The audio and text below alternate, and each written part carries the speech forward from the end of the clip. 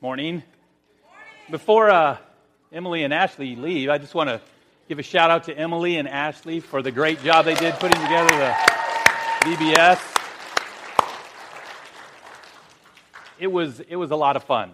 I had the privilege, along with Chad, to lead the game section of the VBS. And one of the things that this whole thing inspired me to is I will be spending much more time praying for Denise Allen, for Jim McGuire, for Sue Cack, our elementary school teachers, because these kids are like herding cats sometimes, you know? And so that's what they do for a living. I needed to get some pointers before I started out. Some of them were a handful, but it was a joy. It was a joy. During the time the kids of the VBS, the kids were introduced to some truths about God. And if you've noticed, they're over here. There are 4 truths that the kids were introduced to. I don't know if I can't read them without my glasses, but so the 4 truths are: God is real. Why did you say that? All right. God is love. God is forgiving. And God is forever. And so that's what they taught the kids. They taught the kids those 4 truths, and it was like, as they taught them, anytime you said the truth, the follow-up was believe it.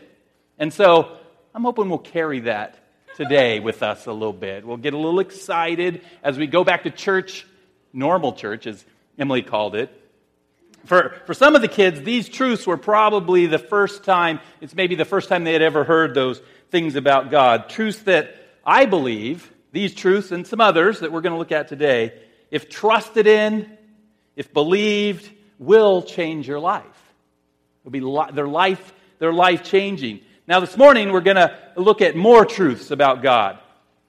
We'll include a few of those that we got from VBS, but we're going to look at 12 truths, actually. So you have a lot of opportunity to say, believe it. All right, 12 truths that I believe, if trusted in, will change your life. The Bible is full of truths about God, many more than 12. If we're going to do all the truths, we'd be here for quite a while. But we're just going to focus on the 12 truths that I found as I studied through Psalm 86. That's our passage for today, Psalm 86. You have it in your notes. If you have it in your notes, so I have an active listening exercise coming up with Psalm 86. But first, look at the heading of the psalm, or introduction. Psalm 86, it's very simple. It says, a prayer of David. A prayer of David. So using my amazing powers of deduction, my years of biblical training, I deduced that this was one of David's prayers. This is a prayer. Amazing, right? That's why I get paid the big bucks and stuff. So today we're going to be talking about both truths about God and how they apply to our praying. Okay? Because in the midst of this prayer, David is going to shout forth, declare truths about God. So we're going to be talking about prayer and truths about God and sort of bringing those things together. So let me ask you this. We're going to have a couple opportunities this morning for interaction, so be prepared. What do you think of when you think of prayer? What comes to mind? And just shout it out. What comes to mind when you think of prayer? Talking with God. Good. Just talking with God. What else? Thanksgiving. That's great. Thanking God. Intercession. Praying for self and for others, right? Praise, worship, adoration, bringing glory to God. What else? Asking for help, crying out for help. We've only left out one, maybe the one we need the most. Confession. So maybe you guys have heard of this acrostic. It's called the ACTS. ACTS, where you can kind of remember these things. A stands for adoration. C stands for confession. T stands for thanksgiving, and S for supplication, which is asking for stuff. That intercession for others, praying for yourself. Okay. Now in Psalm 86, David's prayer, we find him praying a number of different ways. These ways. There's adoration, there's thanksgiving, there's a little bit of confession. I think he got confessed out in Psalm 51, so there's a little bit of that. But what I want us to look at first is the supplication, the actually praying for himself. What is David praying for? What is he asking God to do? And so what I'm going to do is I'm going to read Psalm 86 out loud. I'm going to make a few comments, a few pauses in the psalm to give you time, as I want you to underline or circle. If you want to do it in your Bible, awesome. If you don't, then you have your sheet there. Underline or circle all the things that David is asking God for, what he's praying for. So this is a little active listening, active reading, circling, underlining, highlighting David's prayers, okay? So verse 1. Incline your ear, O Lord, and answer me.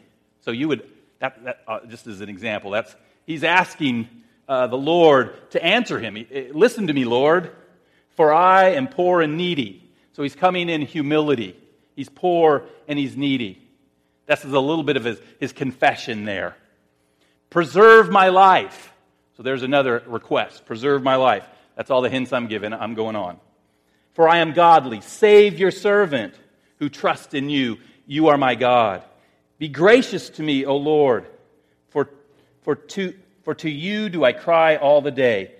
Gladden the soul of your servant, for to you, O Lord, do I lift up my soul.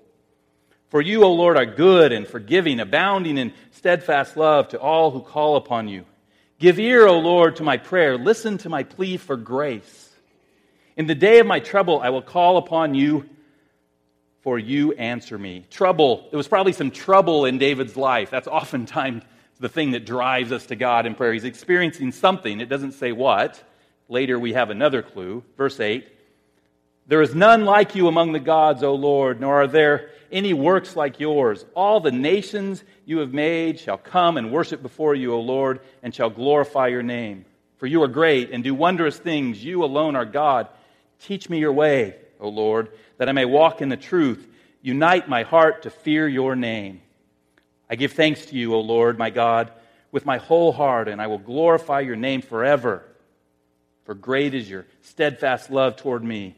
You have delivered my soul from the depths of Sheol.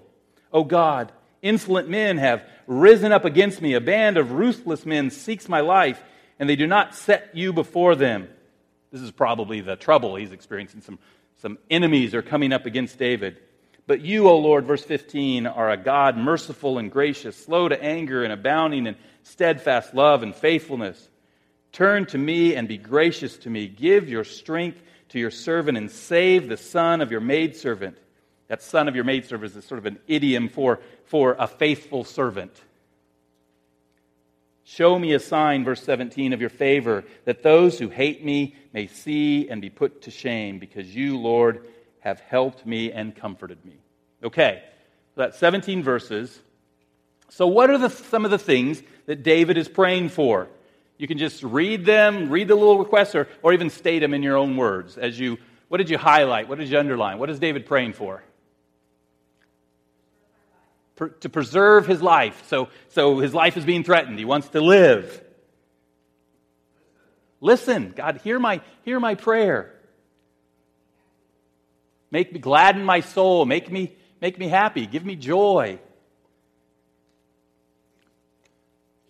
Teach me. Teach me. Lord, teach me. Unite my heart. There was some thanksgiving in there, thanking him for who he is. What else? He was asking for grace, for God's grace and his mercy, for strength, for salvation. Great.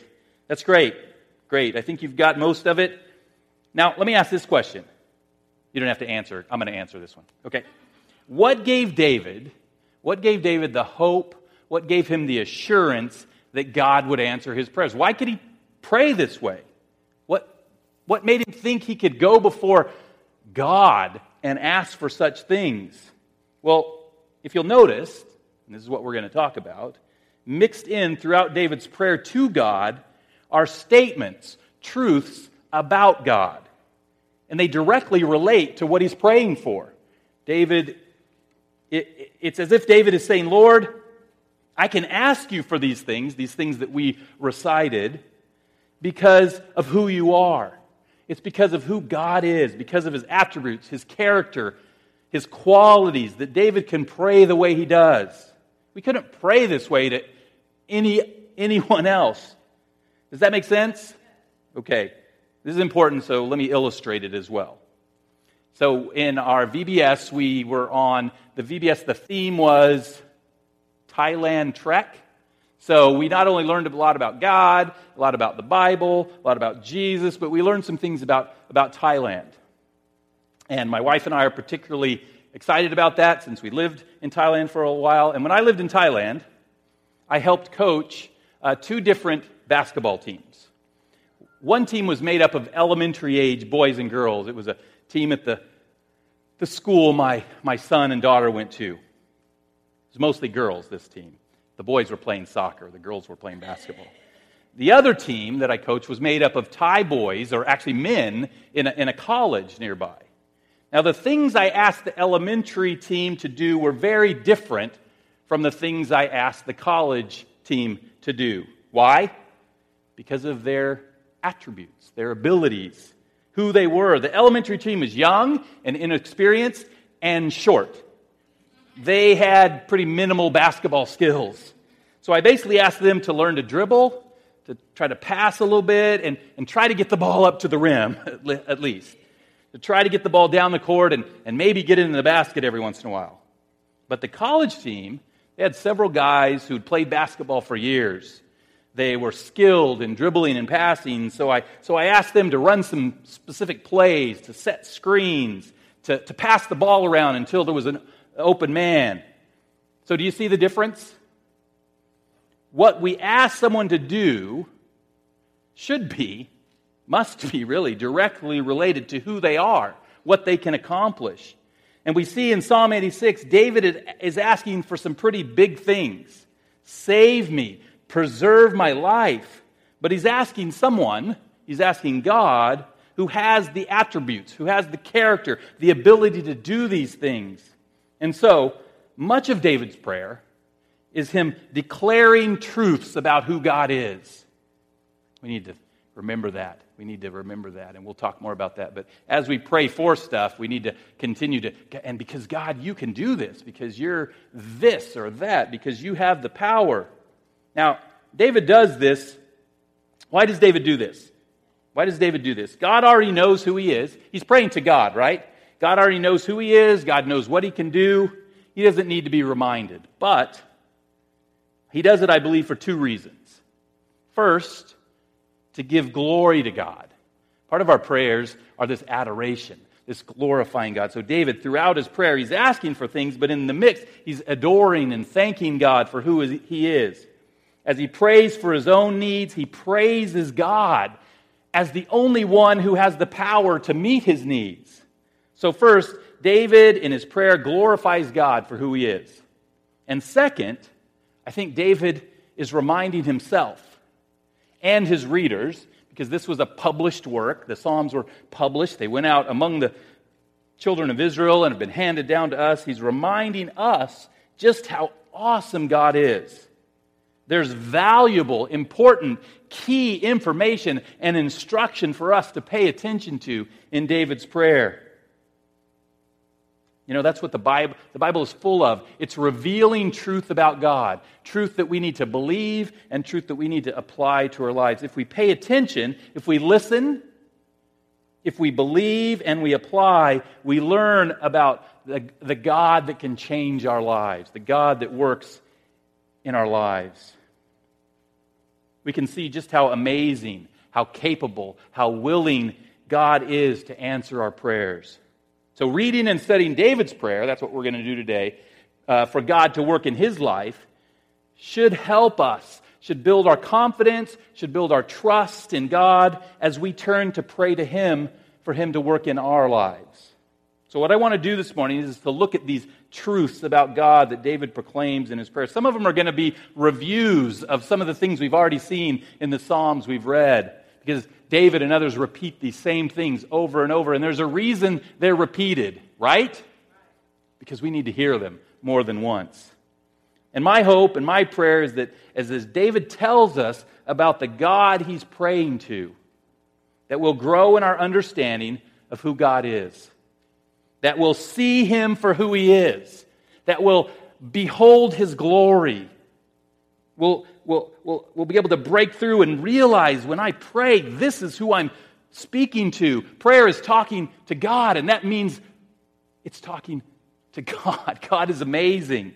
That we'll be captivated by God, so that our faith in Him might grow and our prayer to Him might increase. Our prayer, both in quality, we'll be praying more, we'll be risking more, we'll be asking Him to do more, and quantity, we'll just be wanting to spend more and more time with Him. That we as individuals and a church will be motivated and inspired to reach out to God to greater heights in prayer. Because God alone is able to meet our needs. He alone is able to give us strength and grace. He alone is able to fulfill our desires, to gladden our souls. So let's look at the truths that David proclaims about the one he's praying to. And let us remember, He is the God to whom we pray. That's the title of the sermon, the God to whom we pray. I want us to get it in our head when we go to our knees, when we're driving in the car and we're praying to God. This is who we're praying to. And that's really our first truth. The God that you pray to is your God. He's my God. God is my God. Believe it. All right. Thanks, Ashley. Ashley, you're the leader. Every time we come to a new point, Ashley's going to lead us in the believe it, okay? And if it was a point, one of these points are mentioned, we just need to double believe it. No, not really. So God is my God. This is awesome. In verse 2, David says, preserve my life, save my life. People are trying to kill me, basically. For I am godly. Save your servant who trusts in you. You are my God.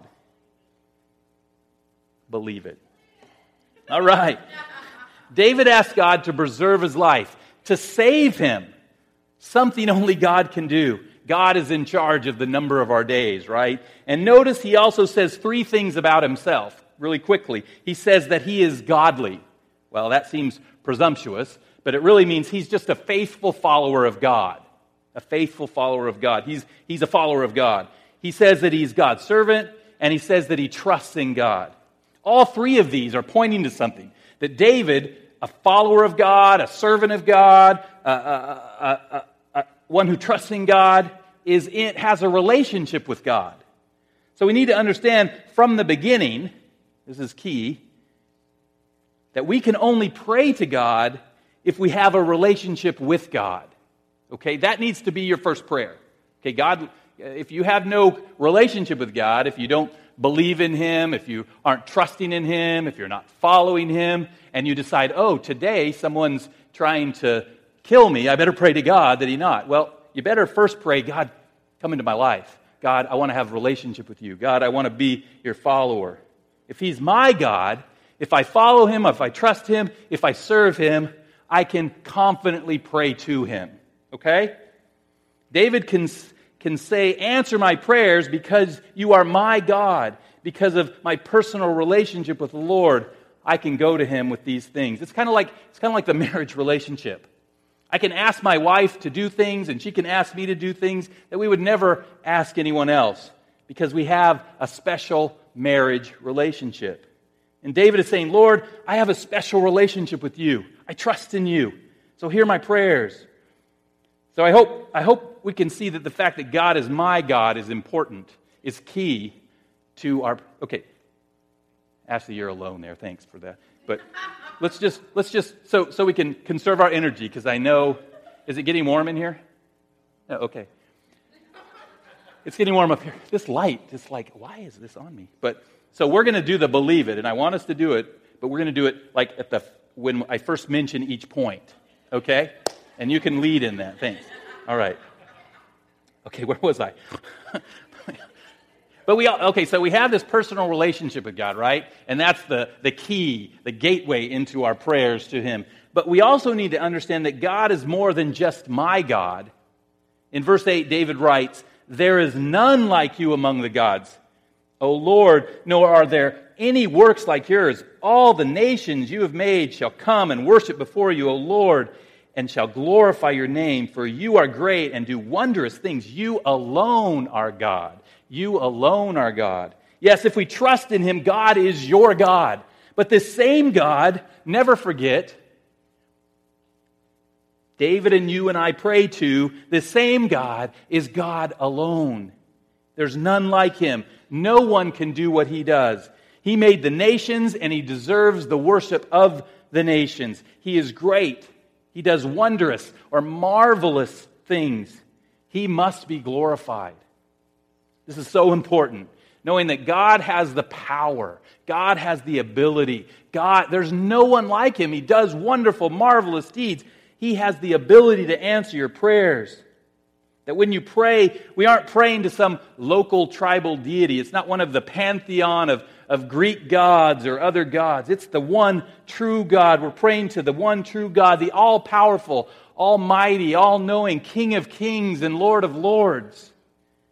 And so we can pray to God with confidence because He is not only my God, but He is the God, period. And there's more. David continues to tell us things about God that should motivate us to go to Him in prayer. He's not only God, but He is good.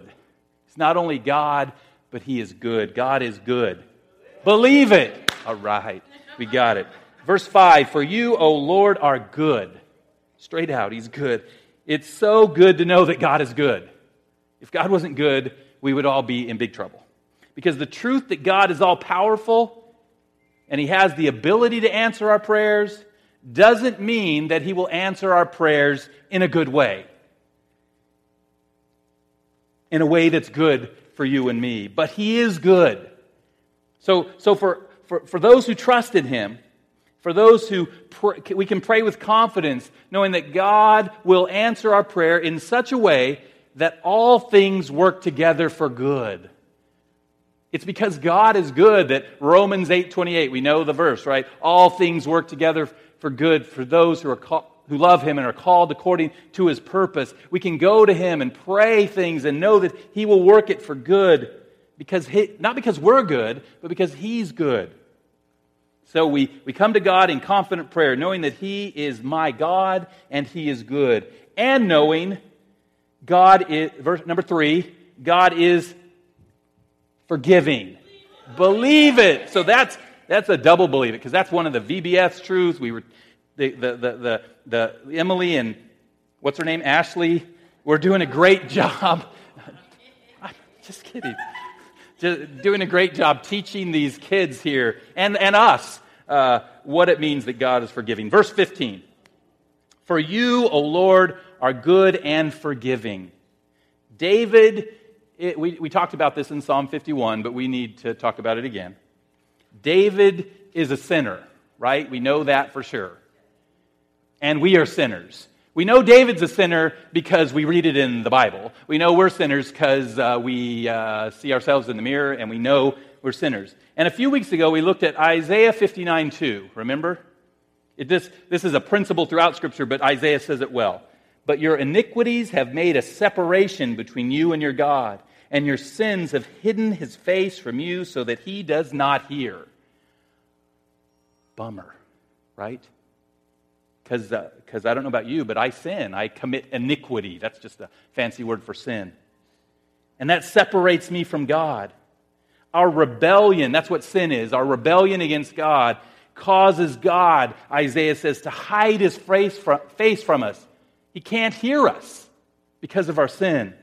And based on that, if that's the end of the story, we have no hope. We have no hope of God hearing our prayer. We have no hope, of course, of Him answering our prayer. But David says, even though I'm a sinner, I can pray to God and He will answer because He forgives.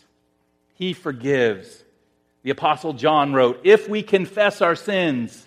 So just so you know, when Isaiah says God doesn't hear us, that's not like his ears are closed, because what he means is God is not paying attention. He's not going to respond to our prayers, but He will respond to our prayer of confession.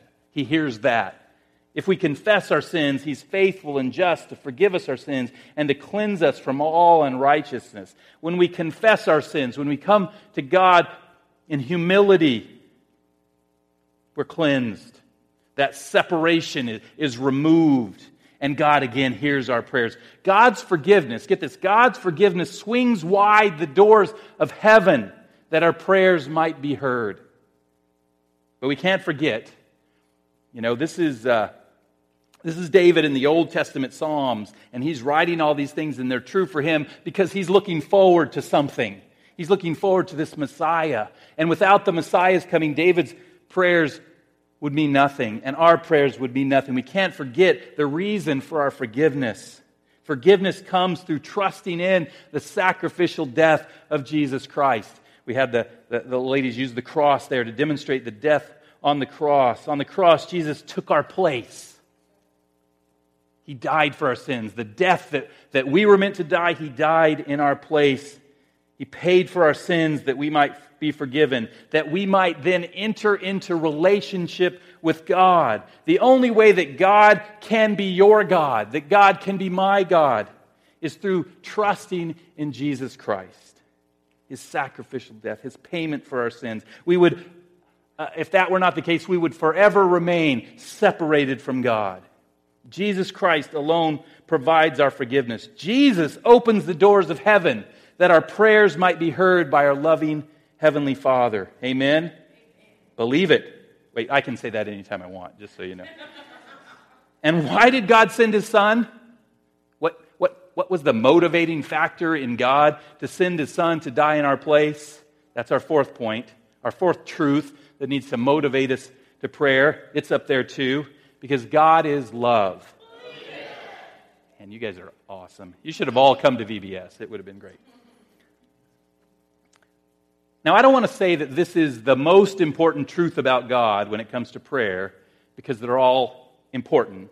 But this is the one that David repeats over and over and over again. We've heard it in at least half the Psalms we've already studied, and we hear it 3 times in Psalm 86. Verse 5, "For you, O Lord, are good and forgiving, abounding in steadfast love to all who call upon you." Verse 13, "For great is your steadfast love toward me." Verse 15, "For you, O Lord, are a God merciful and gracious, slow to anger, and abounding in steadfast love and faithfulness."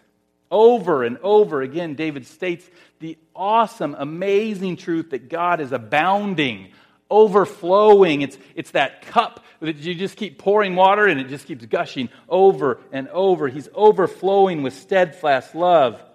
And again, we've looked at this word before. That steadfast love is really one word in Hebrew. It's the word hesed. Packed full of meaning.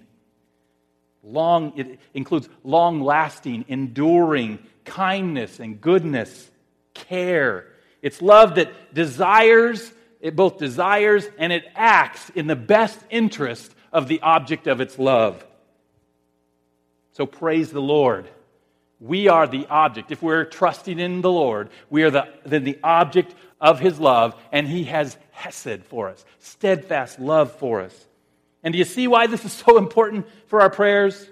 When we go before the Lord with our requests, with our petitions, with our needs, we're going before one who loves us, get this, more than any other person in the world ever could or has, more than our parents and our siblings, our spouse, our children. Because God's capacity, we have I think we all probably, hopefully, have people in our lives that love us and would do anything for us. But all of us have limited capacity for all things. God has infinite capacity. And so His love for us is infinite, abounding. And He directs that love to us, to those who trust in Him. So go to Him in prayer. Knowing that His arms are open for you. In His arms you'll find abundant, steadfast love. This is foundational to our understanding of God, to our understanding of prayer. What I mean is that because of God's love for us, that's why He's good to us. That's why He forgives us. And the list goes on. Number 5, God answers. Ashley, believe it. God answers. David began his prayer in verse 1 by saying, "Incline your ear, O Lord, and answer me." That's his request. Answer me. And the reason he can pray this with confidence is that he knows, verse 7, "In the day of my trouble I call upon you, for you answer me." David knows that God loves him. He knows that when he faces trouble, when he calls on the Lord hears and the Lord will answer. Now that doesn't mean that the Lord will always answer in the way we expect. This is where we need to get a grip a little bit. He may not always answer what we want, and that's good, and I'll explain why. God will not always answer yes. If you've seen the movie Bruce Almighty, how many have seen? Okay, just a few of you. It's getting old. Jim Carrey's getting old. But you know what would happen if God always answered yes, right? In the movie, when Bruce was given God's power, he was so overwhelmed with the flood of prayer requests that came into him via email, of course, that he just sent a blanket reply, yes to all. And what followed was chaos. I don't remember everything that happened. I remember a lot of chaos, but millions of people won the lottery. Everybody got about $1.50. So the fact that God answers does not mean that He always says yes. Why? Because the Lord is good. And because the Lord is love. Because God is good and God is love. He will always answer in the way that is best for you. He will always answer in the way that's best for you. And guess what? He is smarter than you. He knows the future. And He knows what's best for you better than you do. As Garth Brooks puts it, sometimes, I know I like to quote John Piper, but sometimes Garth Brooks makes it in. He says, "Sometimes I thank God for unanswered prayer." You know the song, he runs into his old high school flame, and he used to pray that he could marry her, and now he's going, "Thank you, God, for not answering that prayer. She is not what I needed." Now, for the believer, for us, Garth is technically incorrect. He's not really quite correct. There are no unanswered prayers.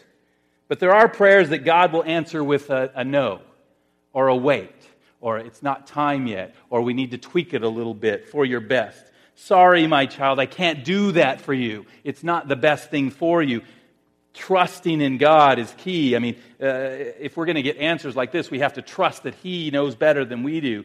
So we can come to God, though, with confidence. And we can pray as our heart desires, knowing that He will always tweak our prayers for our best. He'll always do what's best for us. So the fifth truth about God that should motivate us for prayer is that He answers.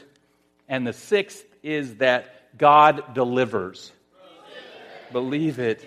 Verse 13. "For great is your steadfast love," we talked about that, "toward me. You have delivered my soul from the depths of Sheol." You've delivered my soul from the depths of Sheol. Sheol can refer to the grave or the place of the dead. Specifically the place where the wicked go. It's contrasted to paradise. What David is saying is that God has delivered or rescued him from going to the place of the wicked. Or put another way, God has rescued him from hell. Because of God's great, abundant, steadfast love, He rescues, He delivers from hell. And how does He do that? He does that, again, through His Son, Jesus Christ. Jesus said in John 3:16, famously, "For God so loved the world that He gave His only Son, that whoever believes in Him should not perish," should escape Sheol, we could say, is what David would say, "but have eternal life." Those who believe in Him, trust in Him, follow Him. David believed He was coming. We believe, we trust and we follow that He came and He died for our sins. Those who believe in Him will not perish. will not go down into the grave. We'll go down physically, but not spiritually. Instead, because of Jesus, we, I hope, will have eternal life. David and we can confidently pray to God because He delivers, because He rescues, He saves from hell through His Son, Jesus Christ. Check this out. In Romans chapter 8, verse 32, the Apostle Paul writes this. This is maybe the key. Maybe memorize this. Maybe memorize all of Romans chapter 8 if you're under 50. Because if you're over, that's really hard, because I tried. Romans chapter 8, verse 32. He, speaking of God, who did not spare His own Son, but gave Him up for us all, how will He not also with Him graciously give us all things? Believe it. Paul gives this great truth that applies to our prayers. He says, the fact that God did not spare His own Son, that because of His love, He sent His Son, Jesus, to the cross to die in our place. Amazing love. He gave the greatest possible thing to us. How can He not then give us all things? He's given us in Christ all things already. He can add to that. He can continue to provide for us. Christ's death on the cross proves that God will answer our prayers, that He will give us all things that are for our best, right?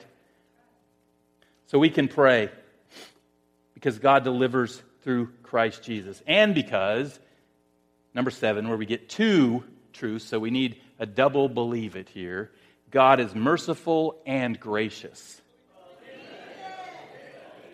Ashley, you're losing some gas there. She's tired. She worked really hard last week. Okay, I'm going to have to put somebody else in charge. Just kidding. Verse 15 again. But you, O Lord, are a God merciful and gracious. Just straight out. You know what that means, though? Think about it. This means that we can pray that God not give us what we deserve. That word merciful, we talked about it before. It's the Hebrew raham, and it means full of compassion. God is full of compassion. When we're in trouble, David was in trouble, even trouble that we cause ourselves, which is oftentimes the case, we can come to the Lord in prayer because He is merciful. Lord, have mercy on me. We can throw ourselves on the mercy of the Lord. And He's gracious. Graciousness is similar to mercy. It has the idea of compassion as well and of generosity. It's just overflowing, abundant, of giving someone something they don't deserve. We can pray for things we don't deserve. But because God is gracious, we don't deserve much, but because God is gracious, we can pray for these things. And I don't mean we can pray for material possessions we haven't earned. Lord, give me that new car, that shiny new car. Give me that. I keep coming back to this Apple Watch. I'm going to get one of those, someday. But I haven't prayed for it. I'm just going to save up for it. What I don't mean the material possessions, which people are often wanting in prayers. What I do mean is we can pray for greater things, for perseverance in life, for gladness. We think material possessions will bring us gladness, but only the Lord will bring us gladness. For salvation and for strength and for favor before God. We have not and cannot earn any of these things, but because God is gracious, we can pray that He will grant them to us. The author of Hebrews wrote in chapter 4, verse 16, "Let us then with confidence draw near to the throne of grace." Let's go before the Lord with confidence that we might receive mercy and find grace to help in time of need.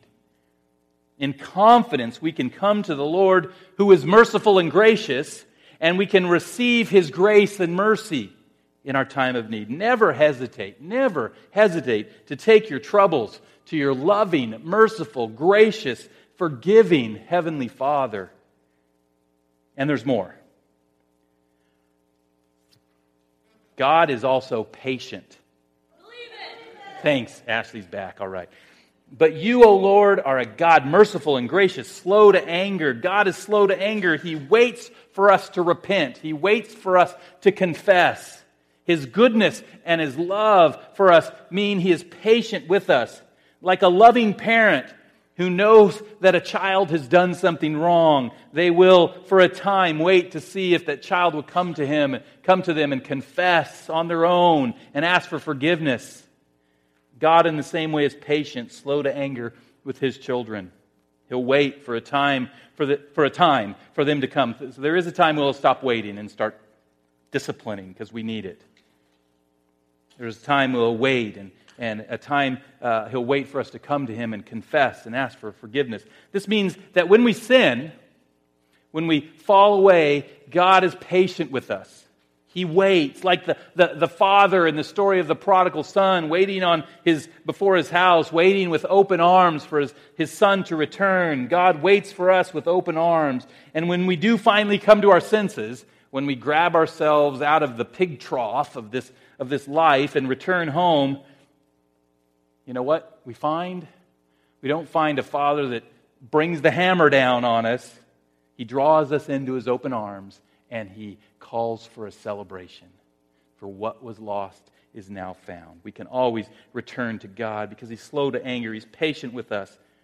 So even if we haven't prayed to God in a long time, even if we've been, backsliding, fallen away from Him, He's waiting. He's waiting for you to pray this prayer of repentance and confession and asking Him to forgive you because He's slow to anger and His arms are open for you. He's patient and God is faithful. Number 9. Believe it. Ashley is in the back now. She left. God is faithful. Believe it. Again, verse 15. But you, our Lord, are a God merciful and gracious, slow to anger, abounding in steadfast love and abounding in faithfulness. That abounding applies to the love and to the faithfulness. That word faithfulness means to be reliable, to be trustworthy. Now, when you ask someone to do something for you, to help you with a project, to help you move, people are always asking me to help move. I feel like, if I had to move, I would probably have to pay someone to do it. So I don't know how, because I'm getting old, my knees are giving out. But when people ask you for help, ask you to move, ask you to do something at church, help with VBS, help greeting, or help ushering, or security, or work with the youth, or teach the kids, help in a small group, host or lead a small group, all kinds of things we can ask people to help us with. What is probably the most important foundational quality that person needs to have? Faithfulness, right? Reliability. You need them to be trustworthy. Basically, you need them to show up. Otherwise, what's the point of asking? If you ask someone to help you fix your car, even if they say yes, even if they're a super awesome mechanic, it does no good if they never show up. They need to be faithful.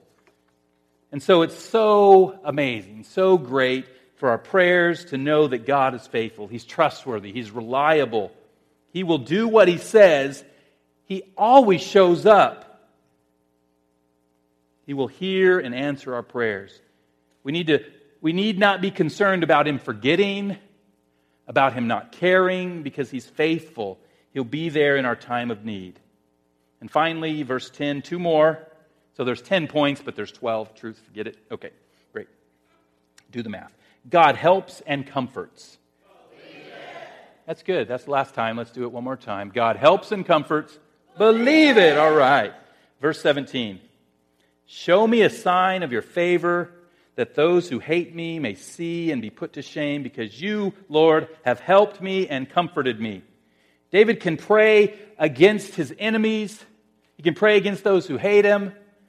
He can ask for God's favor because God has, in the past, demonstrated His faithfulness. Notice that both help and comfort are in the past tense.